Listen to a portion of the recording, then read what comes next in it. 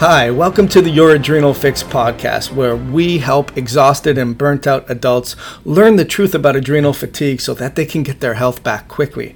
My name's Dr. Joel Rosen, and I've suffered with my own adrenal fatigue problem, and now I've made it my mission to tell the truth about adrenal fatigue so that we can get to the root cause of your problem and really teach you how to put the puzzle pieces together so that you could tap into your hidden energy reserves and have all-day energy. So this podcast is for anyone who's struggling for years, are feeling overwhelmed and burnt out, or you're just feeling stuck. You're going to get cutting edge information from all our different guests in different respected health fields to give you those important tidbits of information so that you can actually act on them and improve your health. Join us for our podcast. I know you will enjoy it.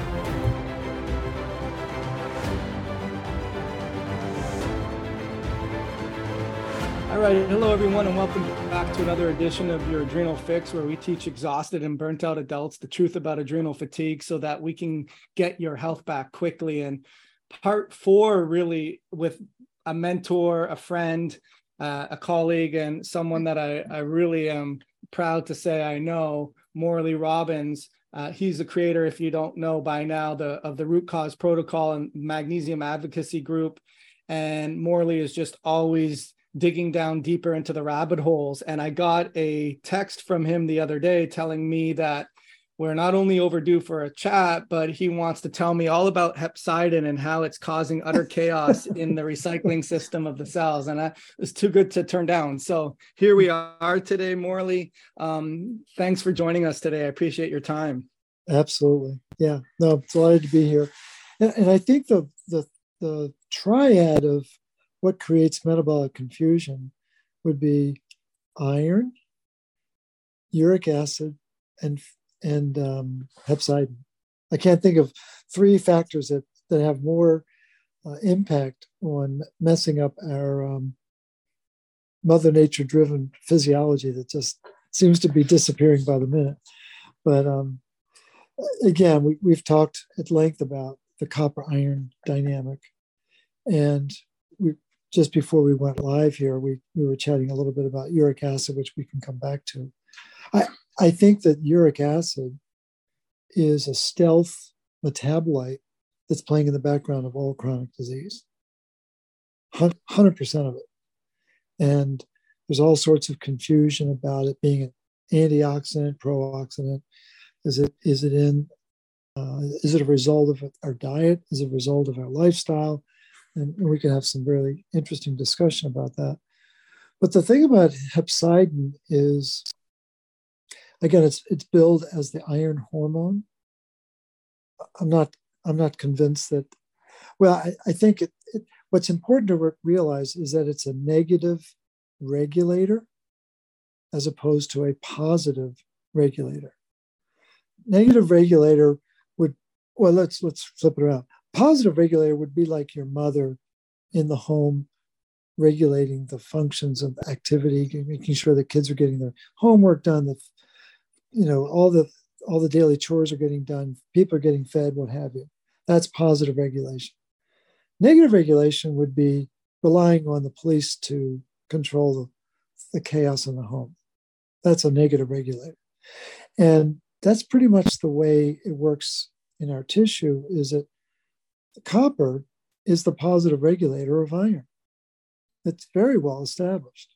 Going back to 1928 with Hart, Steenbach, Waddell, and LVM, all the way to 2021 with Kim and Gonzalez saying, yeah, if copper's missing, iron's going to get out of control, especially in the liver. And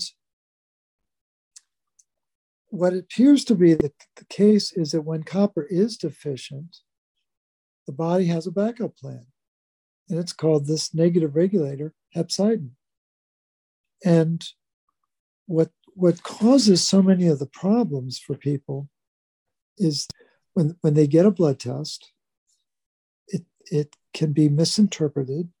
The iron levels in the blood can look low, and the practitioner interprets that as being, well, that means you have low iron in the tissue. The low iron in the blood and in the tissue are completely different media. And that's the the really pioneering work of Bruce Ames back in 2004, who was able to prove that there's 10 times more iron in the tissue than is in the blood. But if it looks low in the blood, a lot of practitioners will make a knee-jerk decision to encourage supplementation or even encourage infusions, which are, I think they're basically poison to the body. We can talk more about that. But the very presence of iron supplementation triggers hepcidin. And what hepcidin does is it shuts down the iron recycling program. And its target is the ferroportin pathway, ferroportin being the iron doorway, ferroportin. And what it does is it causes an internalization of that pathway and its degradation. So the cell, especially the macrophage, loses the natural ability to allow for iron egress so that recycling of the iron can continue. Because what's playing in the background of everyone's body is the need to turn over 2.5 million red blood cells every second. That's a big deal. 2.5 million, we've been talking now for about 15 minutes, and times 60, right? Times 2.5 million. So we've been working pretty hard to replace our blood. And in the course of 24 hours, it's a ridiculous number. It's several billion red blood cells. But what's fascinating about that is it only takes 25 milligrams of iron to support the replacement of 24 hours of red blood cells. It's absolutely amazing. 25 milligrams is nothing. And even more amazing is that 24 of those 25 milligrams of iron come from the recycling system that's dependent upon the iron circulation, the iron recycling, that's dependent upon ferroportin doorway being open. And to keep it open, you need to have the ferroxidase enzyme function that's provided by ceruloplasmin, but in this case, it would be hephaestin, named after Hephaestus in the mythology of the forge, the iron forge. But the point is, when that ferroxidase is not present, hepcidin comes in and basically shuts down the pathway. And the way I've characterized it, it works with guys. It doesn't necessarily work with women, but guys who know football know what a linebacker's job is: shut down the play. You know, no one did it better than Dick Butkus in the Chicago Bears. Well, that's a negative regulator. He's shutting down the play, as opposed to the positive regulator would be a quarterback. And no better quarterback than Tom Brady. Whether you like him or not, he's considered the best quarterback of all time. But he's the positive regulator. So basically what you've got in the body is a positive regulator and a negative regulator. And according to the research of Rao, R-A-O, and Reddy from, I think it was 1996,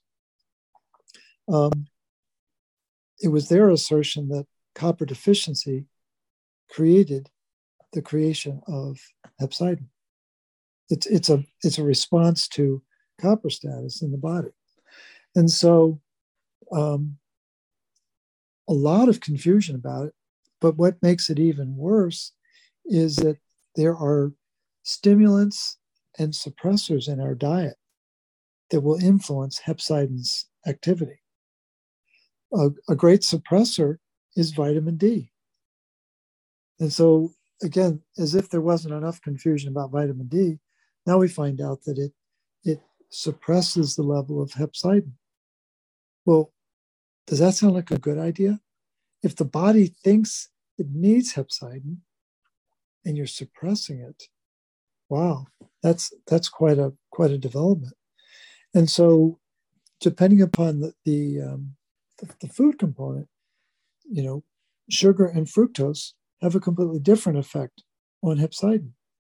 And so it's just, we are in this tennis match between what's stimulating it, what's suppressing it. And basically what I decided in my webinar, I took the stance that, wait a minute, we're falling into the trap of good cholesterol, bad cholesterol. And what stops the rise of cholesterol is copper. Well, are we stimulating hepcidin? Are we suppressing it? Why don't we just avoid its need and just focus on copper? And I think it just becomes another example of the genius of the body to use this underappreciated mineral. It's the Achilles heel of our physiology, and allow it to regulate the recycling of iron. And then we don't have to worry about hepcidin. And it's being billed now by the hematologists as the iron hormone regulating iron. And I'm just like, that's a real stretch. I don't buy it as a classification because of the primal role that bioavailable copper plays in regulating iron in our body. So lots of notes here, because I'm glad and excited to unpack everything that you said there. And I mean, I'm thinking about it even from my standpoint. Okay, there's some confusions that I have, but then if I'm thinking about it from the standpoint of a person that doesn't know all the X, Y's, and Z's, if we can break that down to them a little bit more succinctly. So obviously, we've talked about the challenge that at the end of the day, if you're exhausted and you're tired and you're burnt out, you have some assumed guilty until proven otherwise, which would be guilty, problems with the way your body hot potatoes the regulation of iron and how it binds to oxygen and how it makes energy. And I always say, if you're not using oxygen for you, you're using it against you. Instead of getting an income, you're getting an expense, right? We've talked about that in the past. And you've also expressed that 95% or more of your hemoglobin or your iron is recycled, whereas 1 milligram ideally, or up to 5% of your iron stores are from your food intake, and the body is demanded to recycle that iron, and there's positive and negative regulators to that. Morley, just as an aside, one of the ways that I initially found you was through doing a lot of genomic test interpretations, and I'll agree that what we're talking about today takes precedence over genetics. However, I do find that if there are weakened ability in certain areas, that these people are more susceptible to these challenges. I do see a lot of polymorphisms in the TMPRSS56, which is basically, it plays a critical role in hepcidin. So maybe back us up a bit one more time, if you will, just more so for me and the listeners get a benefit because I'm not clear on it, where hepcidin is the linebacker and it is the negative regulator. So if there's not enough not enough copper to help drive that recycling ability of all these enzymes that help export and move iron out of tissues, then it will shut down the play. But if it can't shut down the play, what happens? Or maybe kind of go from there. Right. So who's the battery pack on TMP or SS6 or whatever? Do you know? Right. What is it? Marta, it says here, Marta Paste 2. Is that a Matri Paste or Matri Paste 2? Yeah, Matri Paste 2, right. It's copper. I don't know. Now we're getting a little more sophisticated than I know. Sorry. But it's copper dependent. Right. Okay. So again, all of these polymorphisms, I would argue, are reflections of copper deficiency. And if we go back to our first discussion before we started this dialogue, I was sharing with you that there's iron building up in the nucleus, that's supposed to be regulated by another copper-dependent enzyme called the ferritin heavy chain requires ferrooxidase. Again, we're operating with a complete understanding of how copper regulates iron. And so I hear you loud and clear about the polymorphism, but I would argue that the real origin of the problem, I'm wondering if that mechanism isn't being triggered because there isn't adequate copper to open up the ferroportin doorway. That would be, to me, there's like a hierarchy. And as you're talking about income and expense, if the expense starts going up inside the cell, well, then you're going to trip that maltrip. We're both struggling with the word, but the TMPRSS mechanism, I think that gets triggered by oxidative stress. Right. And so, well, I am sorry to interrupt. I am a big believer of, when I do look at these genomics, obviously I'm more concerned about their subjective, their life, their stress, their exposures, all of the demands of life. However, I find it fascinating that there are certain, let's call it checkpoints or checks and balances where you see more of these polymorphisms to compensate for that problem over here. What I'm extrapolating is the fact that this person's going to be harder hit in this area along the recycling chain, if you will, or they're going to need more support. I mean, it's still RCP driven, but at the same time, I get a little more specific as to, hey, this is where the weak links in the chain are breaking, so to speak. But yeah. And again, if in fact Rao and Reddy are right about hepcidin being triggered by copper deficiency, well, that means it's being triggered by oxidative stress, right? And so then I would be wondering what's happening with uric acid in these bodies. Is it building at some level? It may not be classified as hyperuricemia, but maybe it's going up just enough to trigger another threshold of reaction that's causing hepcidin to fire off. And again, hepcidin is, to me, it's a fail-safe mechanism. It's not a let's keep the body in natural regulation. It's we have a problem. We've got building expenses. There's exhaust, and we got to shut this thing down. And it's a very powerful mechanism. And so I think the confusion is from the forces in our diet that can flip hepcidin one way or the other. And in that webinar I did a couple weeks ago, there's a very specific slide where it's very clearly indicating who's increasing hepcidin, who's decreasing or silencing hepcidin. And I think it's important for people to know that there are components of our diet that can be very powerfully influential in the activity level of hepcidin that may be involved in these polymorphisms as well.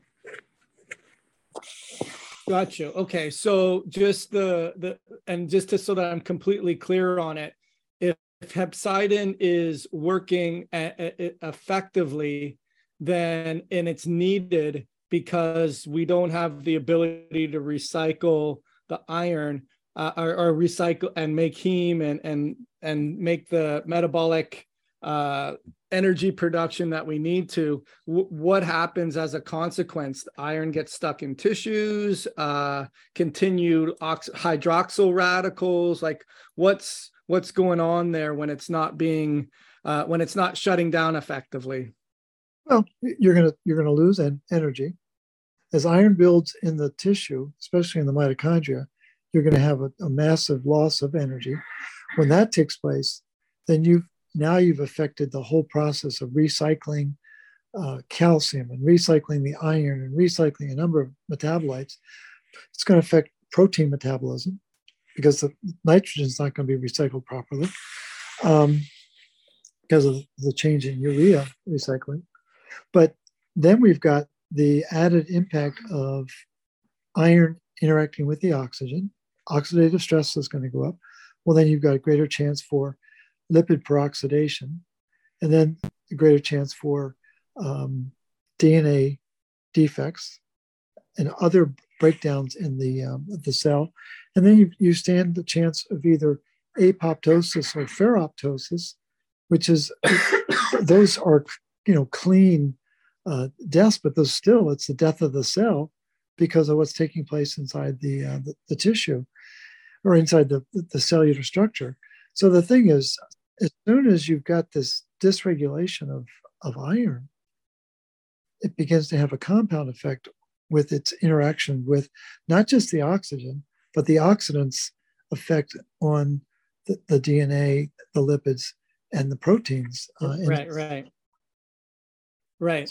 So as far as I'm just thinking of how to put this all together. So you mentioned about the metabolic confusion and talking about the hepcidin, the iron, and the uric acid. And now we sort of brought in vitamin D in that component too. I guess, where do you want to go from here, Morley? What's the natural next thing to talk about? Well, and I would just add that I'm looking into, can we easily measure hepcidin and uric acid as components? I know we can. Is it cost prohibitive? I don't know. I'm going to be having some discussions with the lab about that. But I think what is important is to raise people's awareness about this dynamic, that it's contributing to the confusion about iron. That maybe, again, when iron starts to get locked up in the tissue, that's anemia of chronic inflammation. That is not anemia of iron deficiency. Yeah, it's low in the blood. I get that. But there's no easy way to measure iron in the tissue other than needle biopsy or Tesla 2 MRIs, both of which are doable, but they're not convenient. They're not exactly cheap either. But the thing is, I think there needs to be greater awareness about the recycling program, the fact that it can be affected by hepcidin, the fact that hepcidin is influenced by copper status, and that this dynamic of slowing down the recycling system causes what's called chronic inflammation. What's the biggest stimulant for chronic inflammation? Uric acid. If you want to introduce inflammation into the tissue, expose it to uric acid. It's an absolute lock. And what's uric acid tied to now? All forms of metabolic syndrome, all the heart disease, the diabetes, the neurodegeneration. Cancer is now being classified as an extension of uric acid. So I think it's important for people to realize that inflammation is not our friend, and it's leading to dysregulation of iron that is showing up as low iron in the blood, and it's leading to incorrect recommendations to either supplement or infuse iron, which I'm just vehemently opposed to. It doesn't make sense. So I think in light of that, it's good to raise the awareness. Maybe we just make a pivot and go down that bunny trail of, well, if vitamin D is having that impact on hepcidin, maybe we should revisit this vitamin D thing again. And now we've got added impetus to at least question the narrative about vitamin D. I was reading an interesting article earlier this week that was talking about the recognized antagonism between vitamin A and vitamin D. And it was relating to, it was relating to CD36, I believe, and another CD, and I'm blanking on the number. I apologize for that. But the point was, it was raising is that there's natural antagonism between those two metabolites. So that's been my position all along, is that I'm not opposed to vitamin D.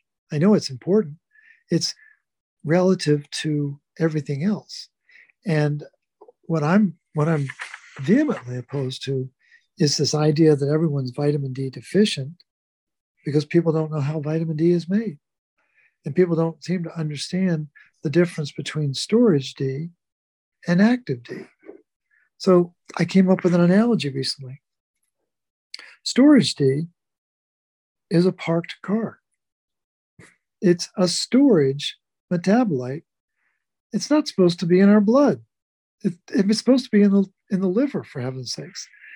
And so what is active D? Well, that's a car on the Autobahn.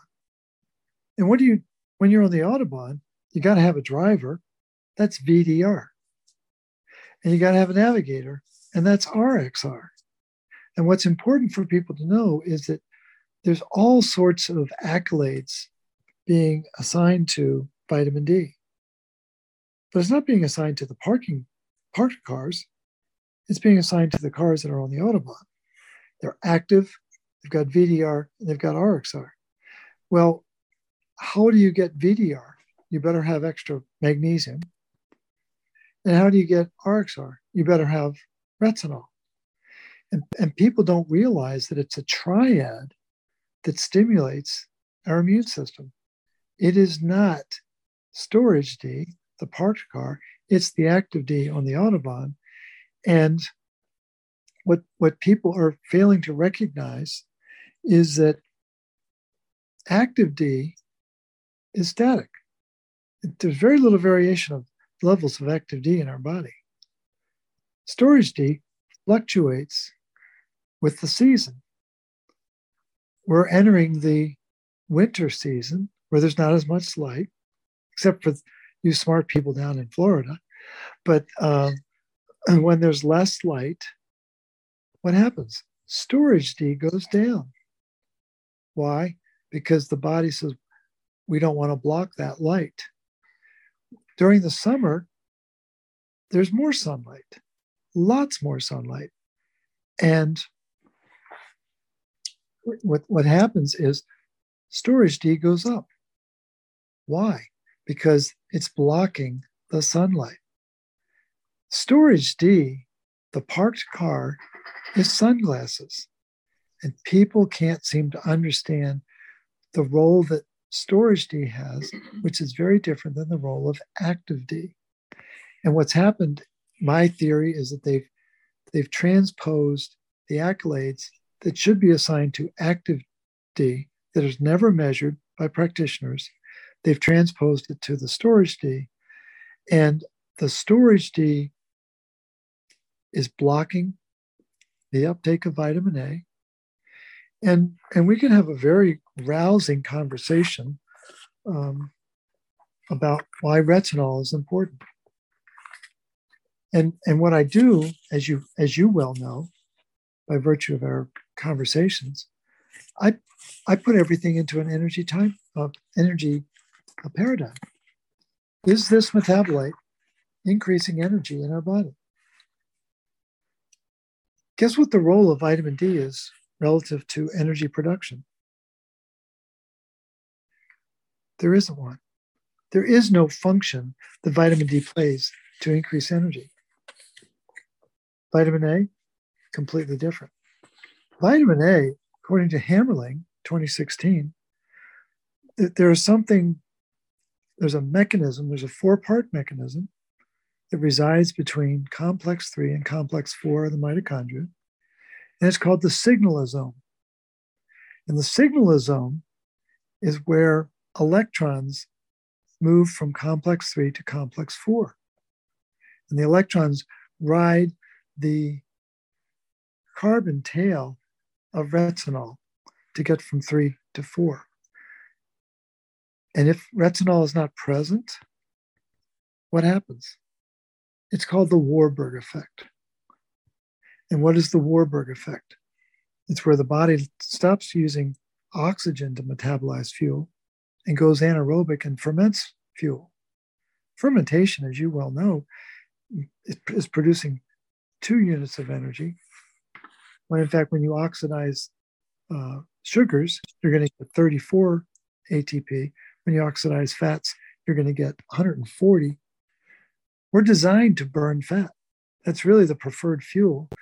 And if retinol is not in our diet and it's not in our mitochondria, we're not going to move the electrons as efficiently. When did they first identify retinol deficiency as the cause of cancer? Montrose T. Burroughs, 1925. And he had 4 articles in 1926. And other scientists have made that assertion. And what's the cutting edge treatment for cancer today? Iron chelation therapy coupled with retinol therapy. Interesting. Let's get rid of that Warburg effect. What else does vitamin A do? It's really critical for the microbiome, for the proper balance of good guys and bad guys. People don't realize that retinol has a completely suppressive effect on E. coli. And so my point is, we could go on for an hour talking about all the things that retinol does, but I think it's important for people to realize that increased focus and intake of vitamin D suppresses the uptake of vitamin A. And we live in a kind of this monofocused world that I can only think about one thing at a time. So people worry about their health and they think they need more vitamin D. They're not thinking about the dynamic interplay between the metabolites. They're not thinking about the reason why the vitamin D may be low, which is debatable because the reference range of 30 to 100 is the creation of one person, Michael Hollick up at Boston University. But the point is, in order to make the storage D, the parked car, you got to have magnesium working with an enzyme found in the liver. And if magnesium isn't present at optimal levels, that enzyme is not going to function properly. Well, what would cause magnesium to not be present enough in the liver? It's the buildup of iron. It's a known fact that iron will cause magnesium loss in the liver. Well, what causes iron to build up in the liver? Well, it's back to Hart, Steenbach, Waddell, and Elvia, 1928. Deny an animal copper, and iron will rise in its liver. It will also rise in its spleen. They zeroed in on the liver. It turns out that the spleen is probably a bigger storage depot for iron than even the liver is. But it's all of this is a far cry from what people think. Well, I've got to get vitamin D to build up my immune system. And what does the literature say? It suppresses the immune system. It doesn't stimulate it. And what does vitamin A do? It downregulates the immune system. Suppressing the immune system is not a good thing. And I'm afraid what we're going to find downstream, we're beginning to see evidence of it now, but I think it's going to get worse over the next couple of years. I think we're going to witness, as a result of the overriding focus on vitamin D, we are going to, and the impact that has on retinol in the body, I think we're going to witness a alarming rise in cancer around the planet. And we're beginning to see evidence of it. I think it's going to get a lot worse over the next 2 to 3 years. And again, the part that everyone should question is when conventional doctors and alternative doctors are both recommending the same thing, people should stop and say, wait a minute, that doesn't make sense to me. And they didn't do that. And so there's a lot of research out there that clearly correlates vitamin D status to some health outcome. Well, you know as well as I do that correlation is not causation. Do flies cause garbage? No. Do firemen cause fires? No.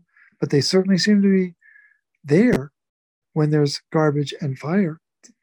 And it's just the confusion about how these variables show up at the same time, but they're not causal.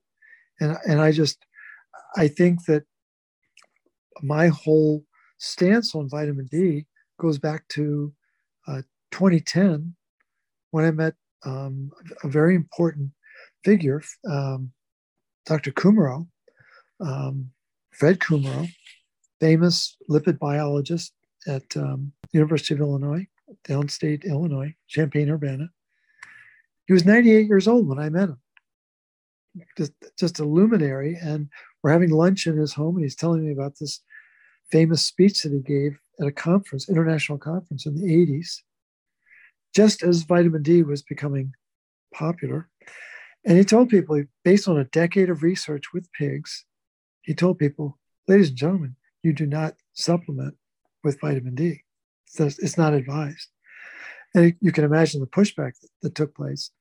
And I asked him, I said, Dr. Kumaro, what happened as a result of that speech? And again, you got to picture this guy. He was bigger than I am. He's like 6'2", very, very vital. Twinkle in his eye. He leans forward and he says, well, Morley, I'm the only one left standing. All the others are dead. So he lived to be 102. He died near his 102nd birthday, or right after his 102nd birthday. But the thing is, this is a very disruptive message in an era where people are freaked out about this condition that everyone's worrying about. And I haven't backed down one iota. I think that vitamin D the D stands for deception. The D stands for disinformation. The D stands for dysfunction inside the body. The D stands for dysregulation of retinol metabolism. And it's just, it's not a popular stance. People find it almost offensive, but I've read a few articles and there's compelling evidence that there's way more to the story than what Dr. Hollick is trying to convince the world. And I wasn't at all convinced by what emerged with COVID. And I think a large part, the dynamic with COVID and vitamin D is what it did to hepcidin. And somehow that mechanism of shutting down hepcidin, I think, prevented the iron release that was meant to take place. And again, it starts to get into some pretty esoteric physiology that I think it's beyond both our pay grades. But I think that's the mechanism that makes the most sense to me. And on the other side of it that I should point out, and I think I did share this in the webinar, people need to know that there's an identical structure between COVID spike protein and hepcidin. Well, that should really unnerve a lot of people. And if that's the case, well, then it would make sense that vitamin D would shut that down. But what you need to understand is that hepcidin is a byproduct of copper deficiency. Well, there's a whole other way to solve that problem than to drown yourself in vitamin D, which is going to affect retinol, which is going to affect the bioavailability of your copper. So it's just a completely different paradigm of logic, a different philosophy of how the body is run. And I think people, they just need to decide, do they believe that or not? And if they do, then adopt that philosophy. If they don't, move on and do what both the conventional and the alternatives are telling you to do, which should make you very nervous. Yeah, there's a lot there, Morley. I think when you get information overload, if you go to, I don't do this, but if you went to the Cheesecake Factory and there's, 25 different pages and there's 20 items on each page, I'm the type of person that as soon as I see one thing that I know that I want, I'll get it. And I don't read through all the other stuff. And I think I did that with vitamin A and vitamin D. As soon as I understood the idea and concept that storage D blocks absorption of A, or too much D blocks absorption of A, that doesn't allow active D to get into the cell. I didn't need any more information. I was ready to order what I wanted to order, and I didn't need to go through all the different pages, if you will. Does that make sense? It does make sense. And I think the problem that people have is they don't know how important and powerful retinol is in our immune system. They've been conditioned that, well, the vitamin D runs the immune system, and it doesn't. And it is an interplay between the two. And there's a reason why our ancestors used cod liver oil and relied on cod liver oil to stay healthy. And there's a significant variation in the amount of retinol in cod liver oil to vitamin D. In some cases, it's 10 to 1. The Jigsaw brand, the Alaskan brand of cod liver oil, is 20 to 1. There's 20 times more retinol than vitamin D in that product. It's like, and there's a reason why those Alaskan cod need that extra retinol. And it's just people are not, they have an incomplete understanding of the dynamic. And they're following one line of thought, and they're not using their critical thinking skills to say, is there more to the story? And it takes time. And it takes energy to work through this and as you say, decide, does this make sense to me? And if it does, then move on. And I think people are overly swayed by the groundswell of opinion. Well, when was the last time the majority made sense? I mean, really. And so I think it's George Bernard Shaw who said, all progress in society is a function of people being unreasonable. And I'm unreasonable about this topic. And I think you are as well. And I appreciate your efforts to try to enlighten your clients and your followers, because our lives are at stake. Our health and well-being is at stake. And I think it's a tragedy that we're still arguing something that Dr. Kumaro tried to put to rest back in the 1980s. And here we are 40 years later, just as confused. And how long did it take us to solve the cholesterol confusion? It took 65 years. So maybe we have another 25 years of this insanity, unfortunately. Yeah, I still think about in your Cure Your Fatigue book about, maybe you can expand upon that, where you had and again, I'll tell my patients, just like you said earlier, I don't have vitamin D is essential for the body when we're not talking about it in a storage form and making sure that your storage levels are super high. We're not talking about that. And in fact, if you want to get the active form of vitamin D into your cells, you need to decrease your storage form so that you increase your vitamin A to be able to get your active D. So we both want your D to be working more effectively. You're just yelling at the deaf person louder, and I'm just putting, a hearing aid on him, kind of thing. That's the difference, right? But what is the 4-year follow-up study? Maybe you could tell us about that, because that doesn't seem to get the recognition that the initial, because it all sounds like it's a flaw in the study's design that is pointing to the fact, okay, vitamin D good, therefore the causation of having storage D high must necessarily follow, where it's a corollary in terms. But what was the study that you were mentioning about how they never reported the 4-year follow-up and found that I believe that it's not so much that it low vitamin D storage for unhealthy and healthy people. It's just that the unhealthy people have high active D versus the unhealthy cohorts, and it wasn't really reported. So everything hung on the initial study without the follow-up, something like that. Does that ring a bell for you? It's not as sharp as I want it to be, but I absolutely understand the dynamic. And the thing is, there is a narrative. We know there's a narrative in society now, and we're all subject and prey to that narrative. And I think what we're trying to do is help people gather more information about what else is in play. What are other factors? What are other data points that they need to be aware of, like this study that you're referring to? Because I've come across countless examples where information that should have been earth-shattering, like the work of Warburg and Krebs in 1927, when they discovered that copper enzymes respond to anemia. Well, that tells you that copper regulates iron. And that's a major study that maybe 3 people know about.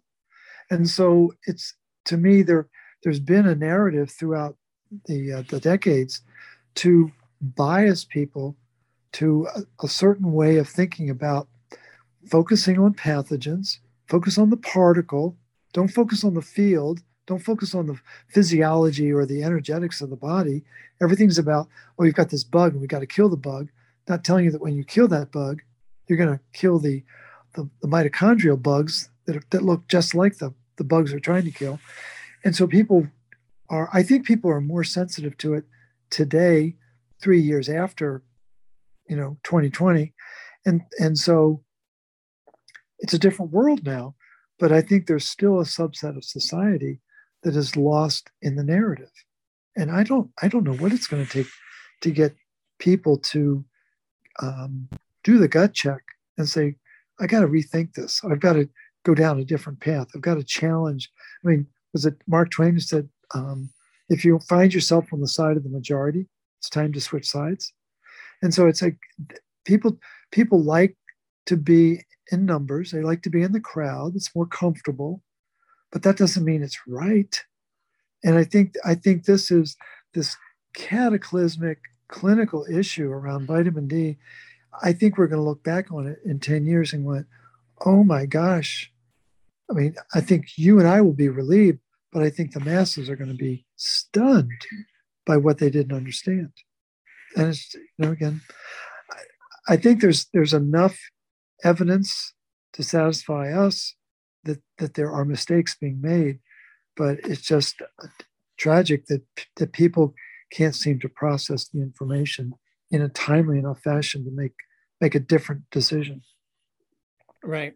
Well, and shifting gears a little bit here, where someone's listening to this and they might be getting some good pieces of information and other pieces might be a little bit above their heads. What you've done is you've created a really usable handbook that I saw you have a new update for that really gives people, okay, well, what do I do? The same people that find strength in numbers and want shortcuts and just do this and the magic wand and, everything's, waved and you come home from the ball and you don't turn into a pumpkin, all that type of thing. But let's maybe talk about that, because I think it's an important point in terms of maybe what's new on there, what you have, things that you should be stopping and things that you should be starting, all in the guise of getting your bioavailable copper working effectively for you so that you are moving your iron, you're recycling your iron, you're making ATP, you're not oxidatively creating inflammation and breaking down DNA and proteins and so forth. So maybe what's new on that, Morley, or for the person that's never heard of that, what's old that's effective and what's it trying to do? I guess that's the question. Yeah, the protocol, the root cause protocol is just trying to simplify the process of getting well. And it's based on stops and starts and getting people to realize that these very popular nutritional recommendations, ascorbic acid, vitamin D, zinc, iron, calcium, synthetic B vitamins, these are not your friends. And so we've taken a stance that get those out of your routine, get rid of the processed food. You got to move beyond that and get to real, seasonal, locally grown, wherever possible, organic food. It's not easy. It's not cheap. It isn't. It takes a real commitment to go down that path. But the focus of the starts is to begin to build the nutrients in the body to develop bioavailable copper. And I think the biggest change in this latest edition of the handbook is to identify copper supplements. One happens to be the one that I've put together called Recuperate, but there are others that are mentioned. But we wanted to make sure people knew that there are viable sources. because we were silent about that in earlier editions. And in large part, the whole stance around copper changed post 2020 because I think that copper has been under assault ever since that mechanism started. And I think it's critical for people to realize that if they're still struggling with symptoms here in 2022, you're copper deficient and you need to really bulk up. You need to be doing the protocol. You need the other nutrients that are critically important for making sure that copper gets loaded into its key metabolic protein called ceruloplasmin. But there are scores of copper enzymes that need to be loaded. And that loading process requires retinoic acid from retinol in order to activate the enzymes to move the copper into those enzymes. And if you don't have retinol in your diet and you don't have retinol in your physiology, it will not. Those key regulatory enzymes are not going to work.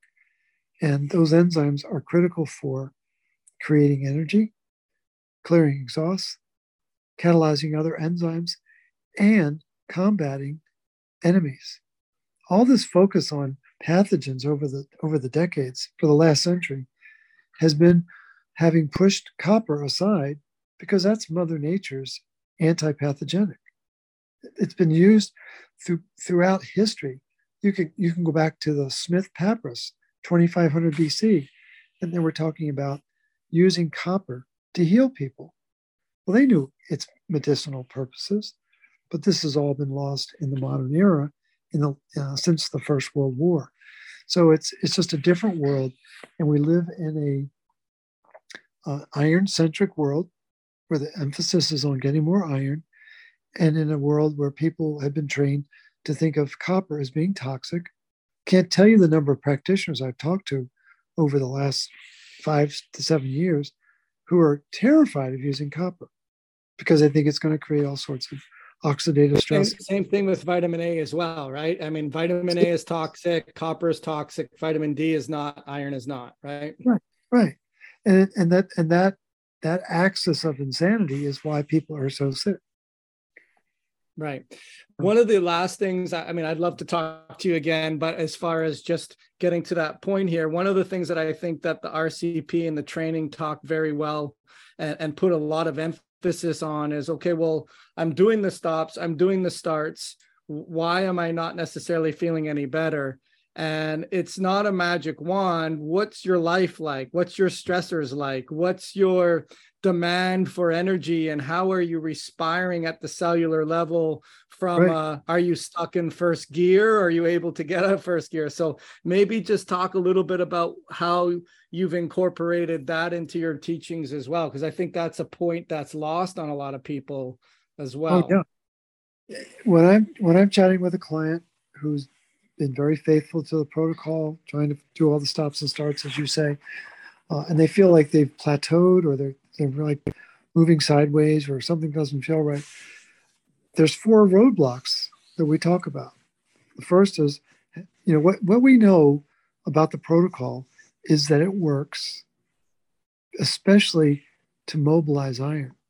As soon as you start to introduce either copper or the nutrients that make copper bioavailable, you are going to activate that iron recycling program.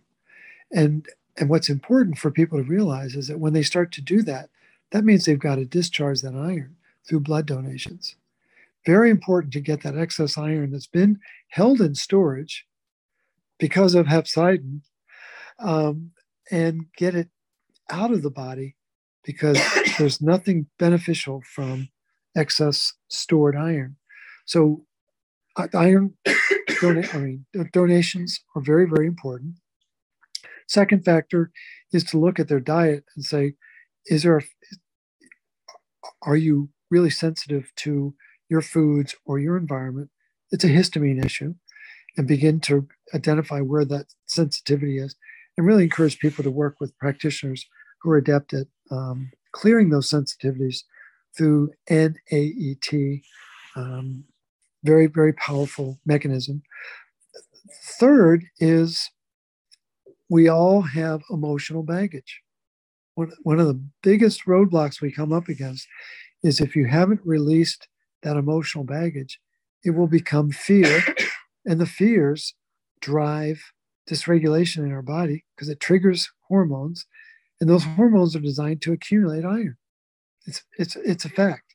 And so it's really key to make sure that people realize that they've got to take the time and the steps to release that baggage, release those fears, so they can unbridle the energy in the body that's needed for the healing. And then the fourth hurdle is parasites. What I'm finding over the last couple of years is the pervasive impact that parasites, there's very few doctors that take courses in parasitology. It's not mainstream clinical education. And so because they don't know about parasites, they don't understand the role that parasites play to disrupt copper metabolism, to build accumulation of iron. And what happens is these parasites are particularly disruptive to our macrophages, the Pac-Men that are trying to keep things in balance. And a lot of people are worried about autoimmune disease. Well, what's autoimmune? Autoimmune is, without exception, you've got iron-laden macrophages. Some would go so far as to say hemosiderin-laden, which means there's so much iron in there it's frightening, but hemosiderin-laden macrophages, parasites, and they haven't dealt with the emotions. There's a negative emotion behind every autoimmune condition. And so people need to realize that these parasites, these intracellular pathogens, are very powerful. They've been on the planet since the beginning of time. And what's especially important is to recognize the work of Pat Colby, world-renowned animal farmer down in Australia. And she's written multiple books on animal husbandry, but she makes a very strident point. Any animal that's copper deficient will have parasites. Any animal with parasites will have copper deficiency. Now, the mistake that's routinely made by practitioners is thinking that parasites only hang out in the gut. Not true. They're all over our body, but especially in our liver and our spleen, because of just the prevalence of iron in those organs. And so people need to rethink, if they do have parasites, it isn't just a simple gut cleanse.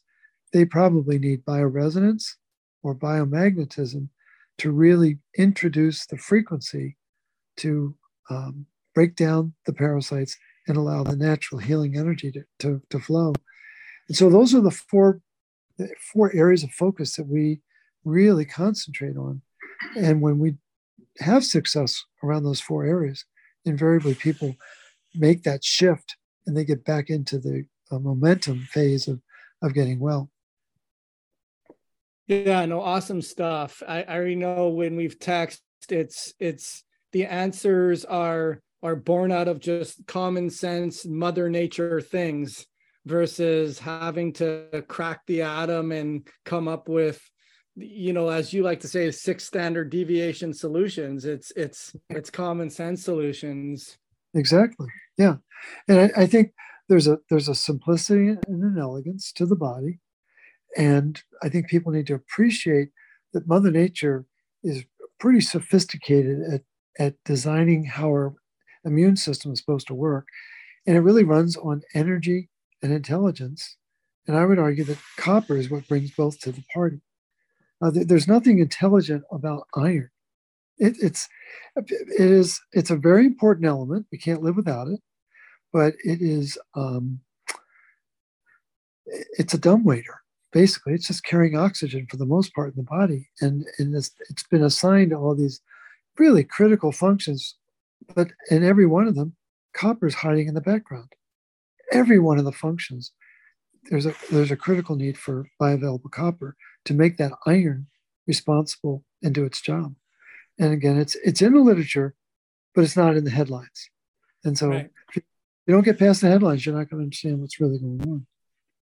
Well, I mean, I think if someone's listening to this and they've gotten this far, they're open to the idea that what That's they're true. being told is not necessarily so. RCP123.com, that's the place where they go to find, is that correct? Oh, RCP123.org. .org. Or it's the rootcauseprotocol.com. Just to make it confusing again. Who owns the RCP123.com? I don't know. I don't know if it even exists as a domain. We might actually own it, but by now I don't think anyone does. But now you inspire me to look it up now.